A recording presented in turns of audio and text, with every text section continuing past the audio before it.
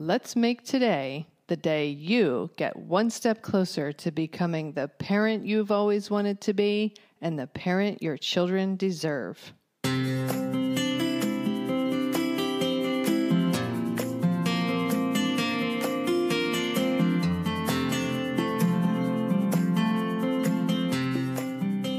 Hi, and welcome to Powerful Parenting for Today's Kids. I am your host, Erin Taylor, and I have wanted to help parents and children literally since I was 11 years old. I created this podcast to help you make a stronger, healthier, deeper connection to your child, to understand the inevitable challenges a little better, and learn some new ways to navigate them when they occur. Thank you for spending some time with me. Now let's get this show started. Welcome, everyone. May the 4th be with you. That's the day I'm recording this episode, this show. May the 4th. May 4th, 2020 also happens to be my youngest son's birthday. He turns 13 today, and that means we now have officially 3 teenagers in the house.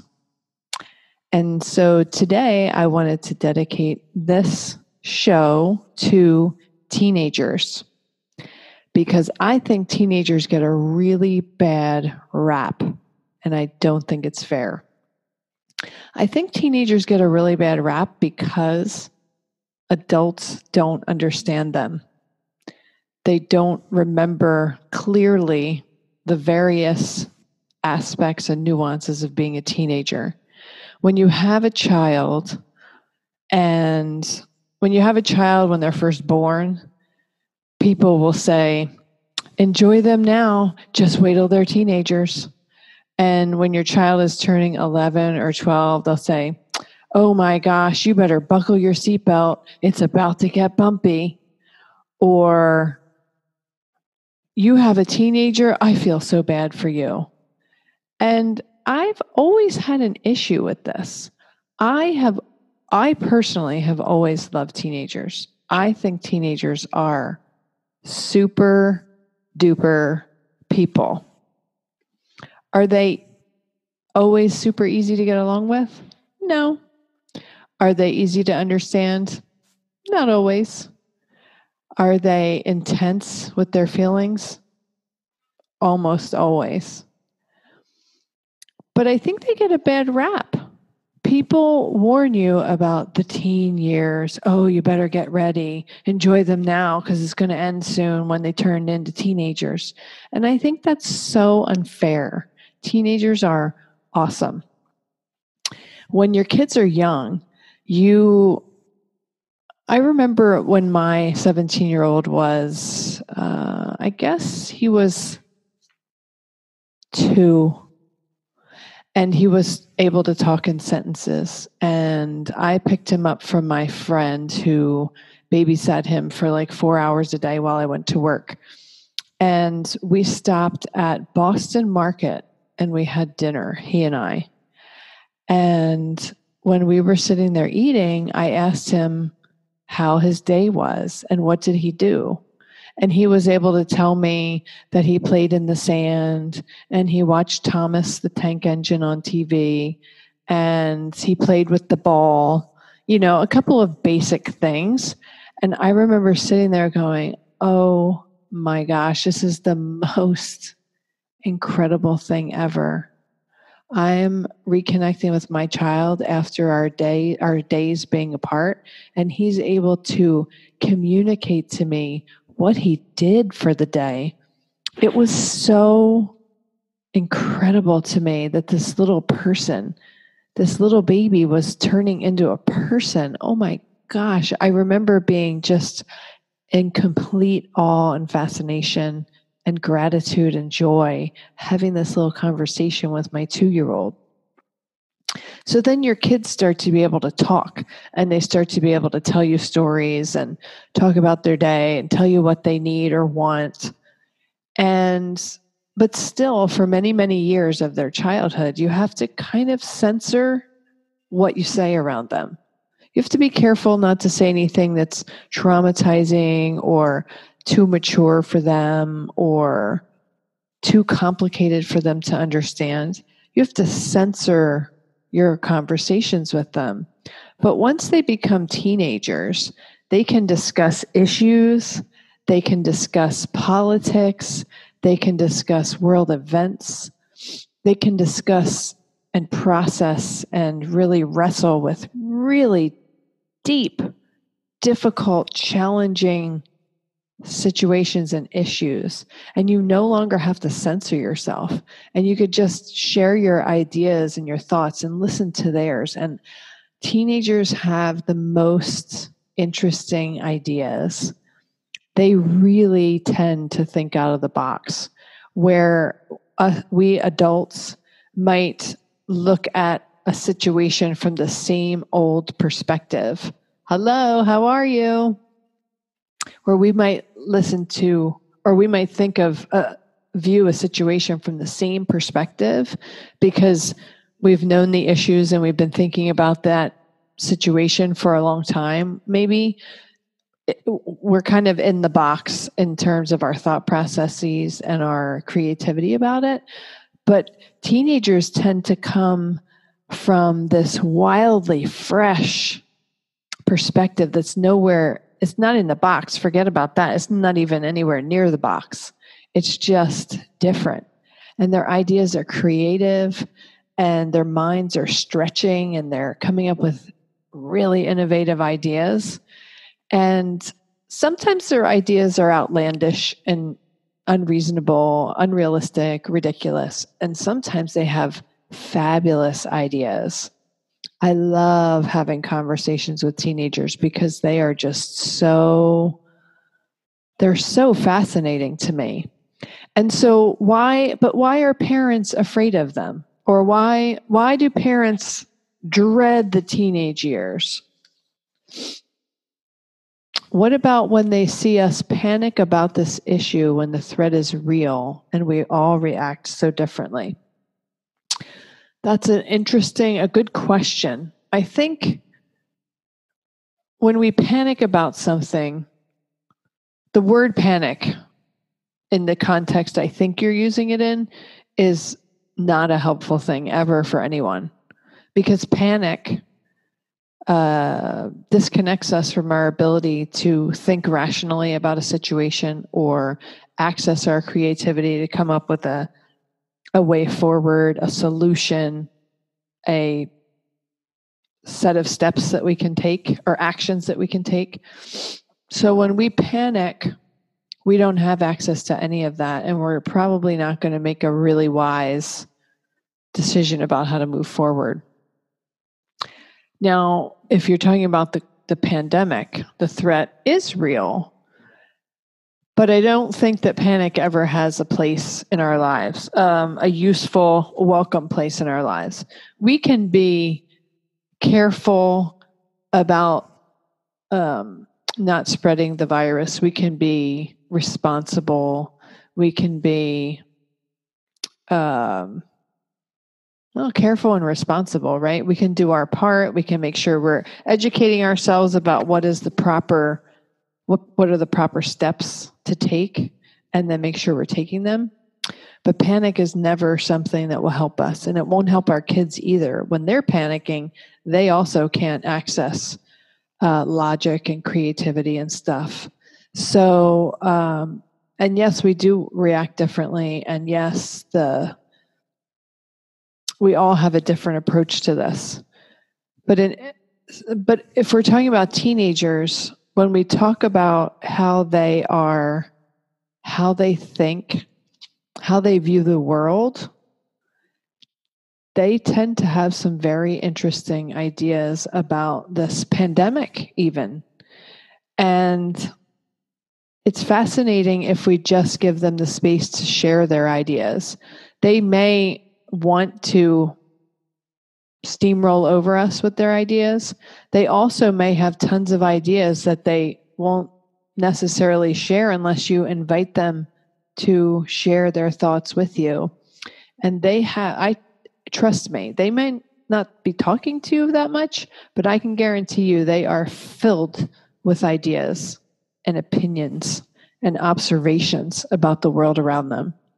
And so, isn't it a gift if we can give them the space and the platform to share with us their viewpoints, their observations, their opinions, their ideas, because they might have some good ones. They just might have some good ones.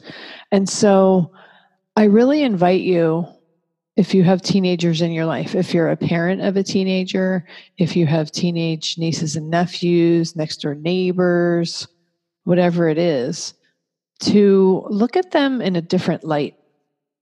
Look at them with curiosity. Look at them with a desire to get to know who they are and what they think about the world. It's fascinating when you really, really listen to them and hear what they think. They have really different ideas, and it's really refreshing to hear a young person's viewpoint about something.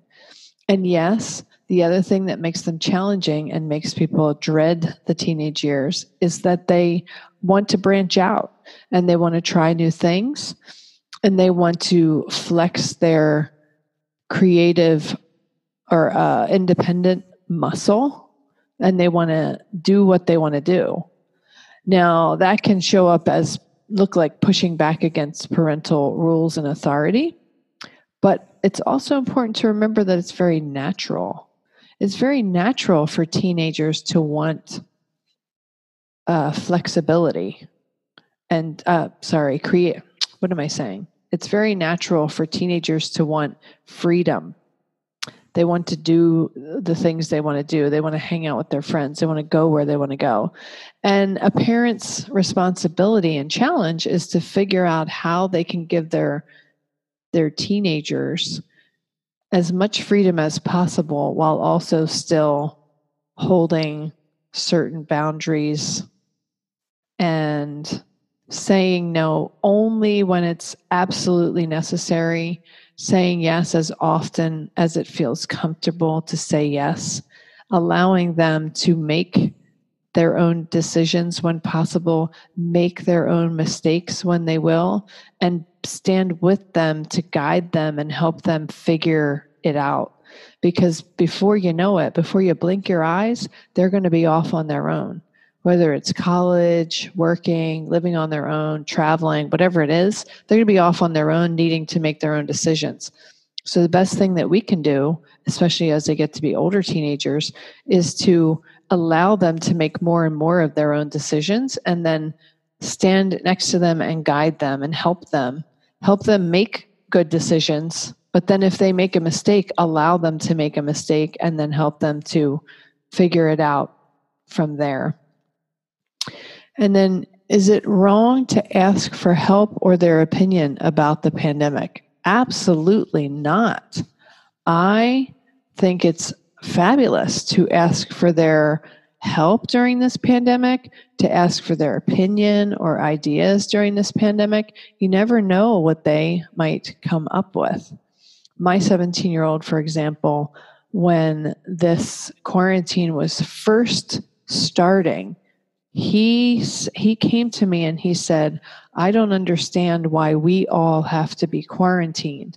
If this virus is most dangerous to the elderly and those with pre-existing conditions, why don't all of them quarantine themselves? And then the rest of us will just live our lives. And if we get it, we get it. But then we'll most likely develop some immunity to it. And I had not previously heard anyone say that. And when he first said it, I thought, in my mind, well, that sounds like a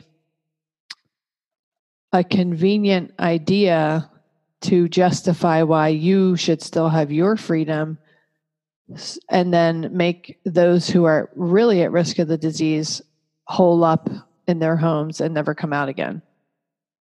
That seems like a convenient rationale for you keeping your freedom.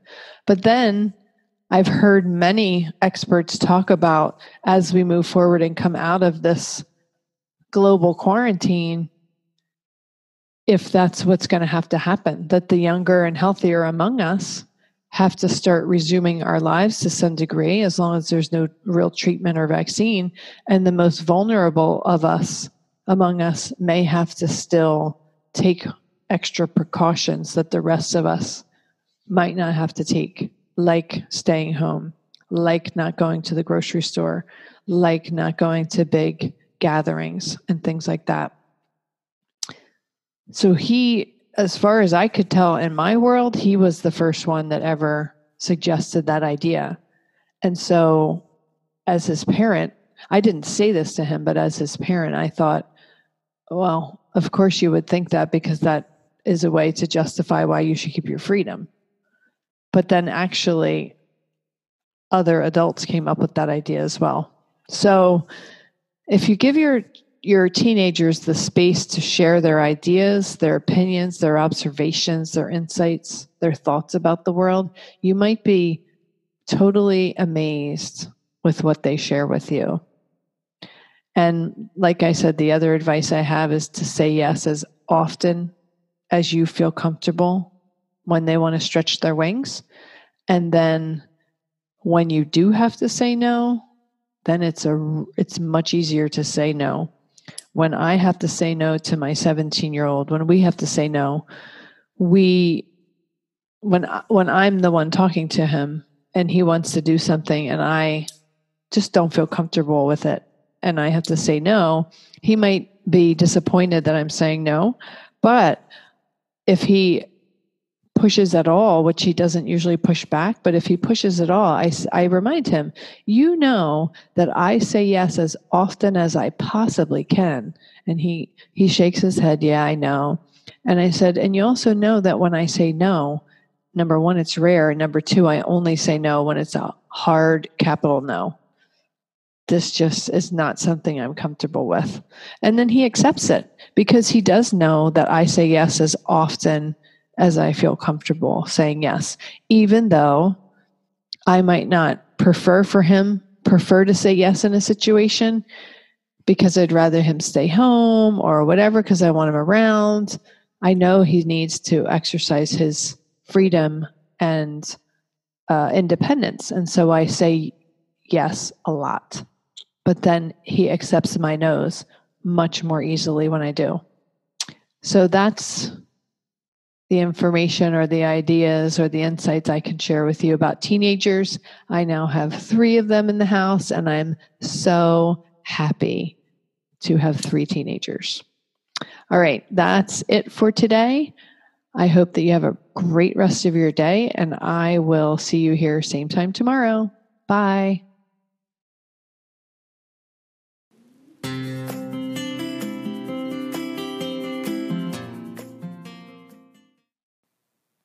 That wraps up this episode of Powerful Parenting for Today's Kids. If you know anyone who could benefit from this episode or this podcast in general, please share it with them. Also, I always love hearing feedback from my listeners. I welcome you to send me an email to erin@erin-taylor.com if you have any comments or questions that come up for you in an episode. Our children are our future. Parenting them is the most sacred task we will ever be asked to do. It truly does take a village to raise a child. Let's help each other to raise our children to be who it is they are meant to be. If at any point you feel like you need a little extra help and support, reach out to me. I am here to help you.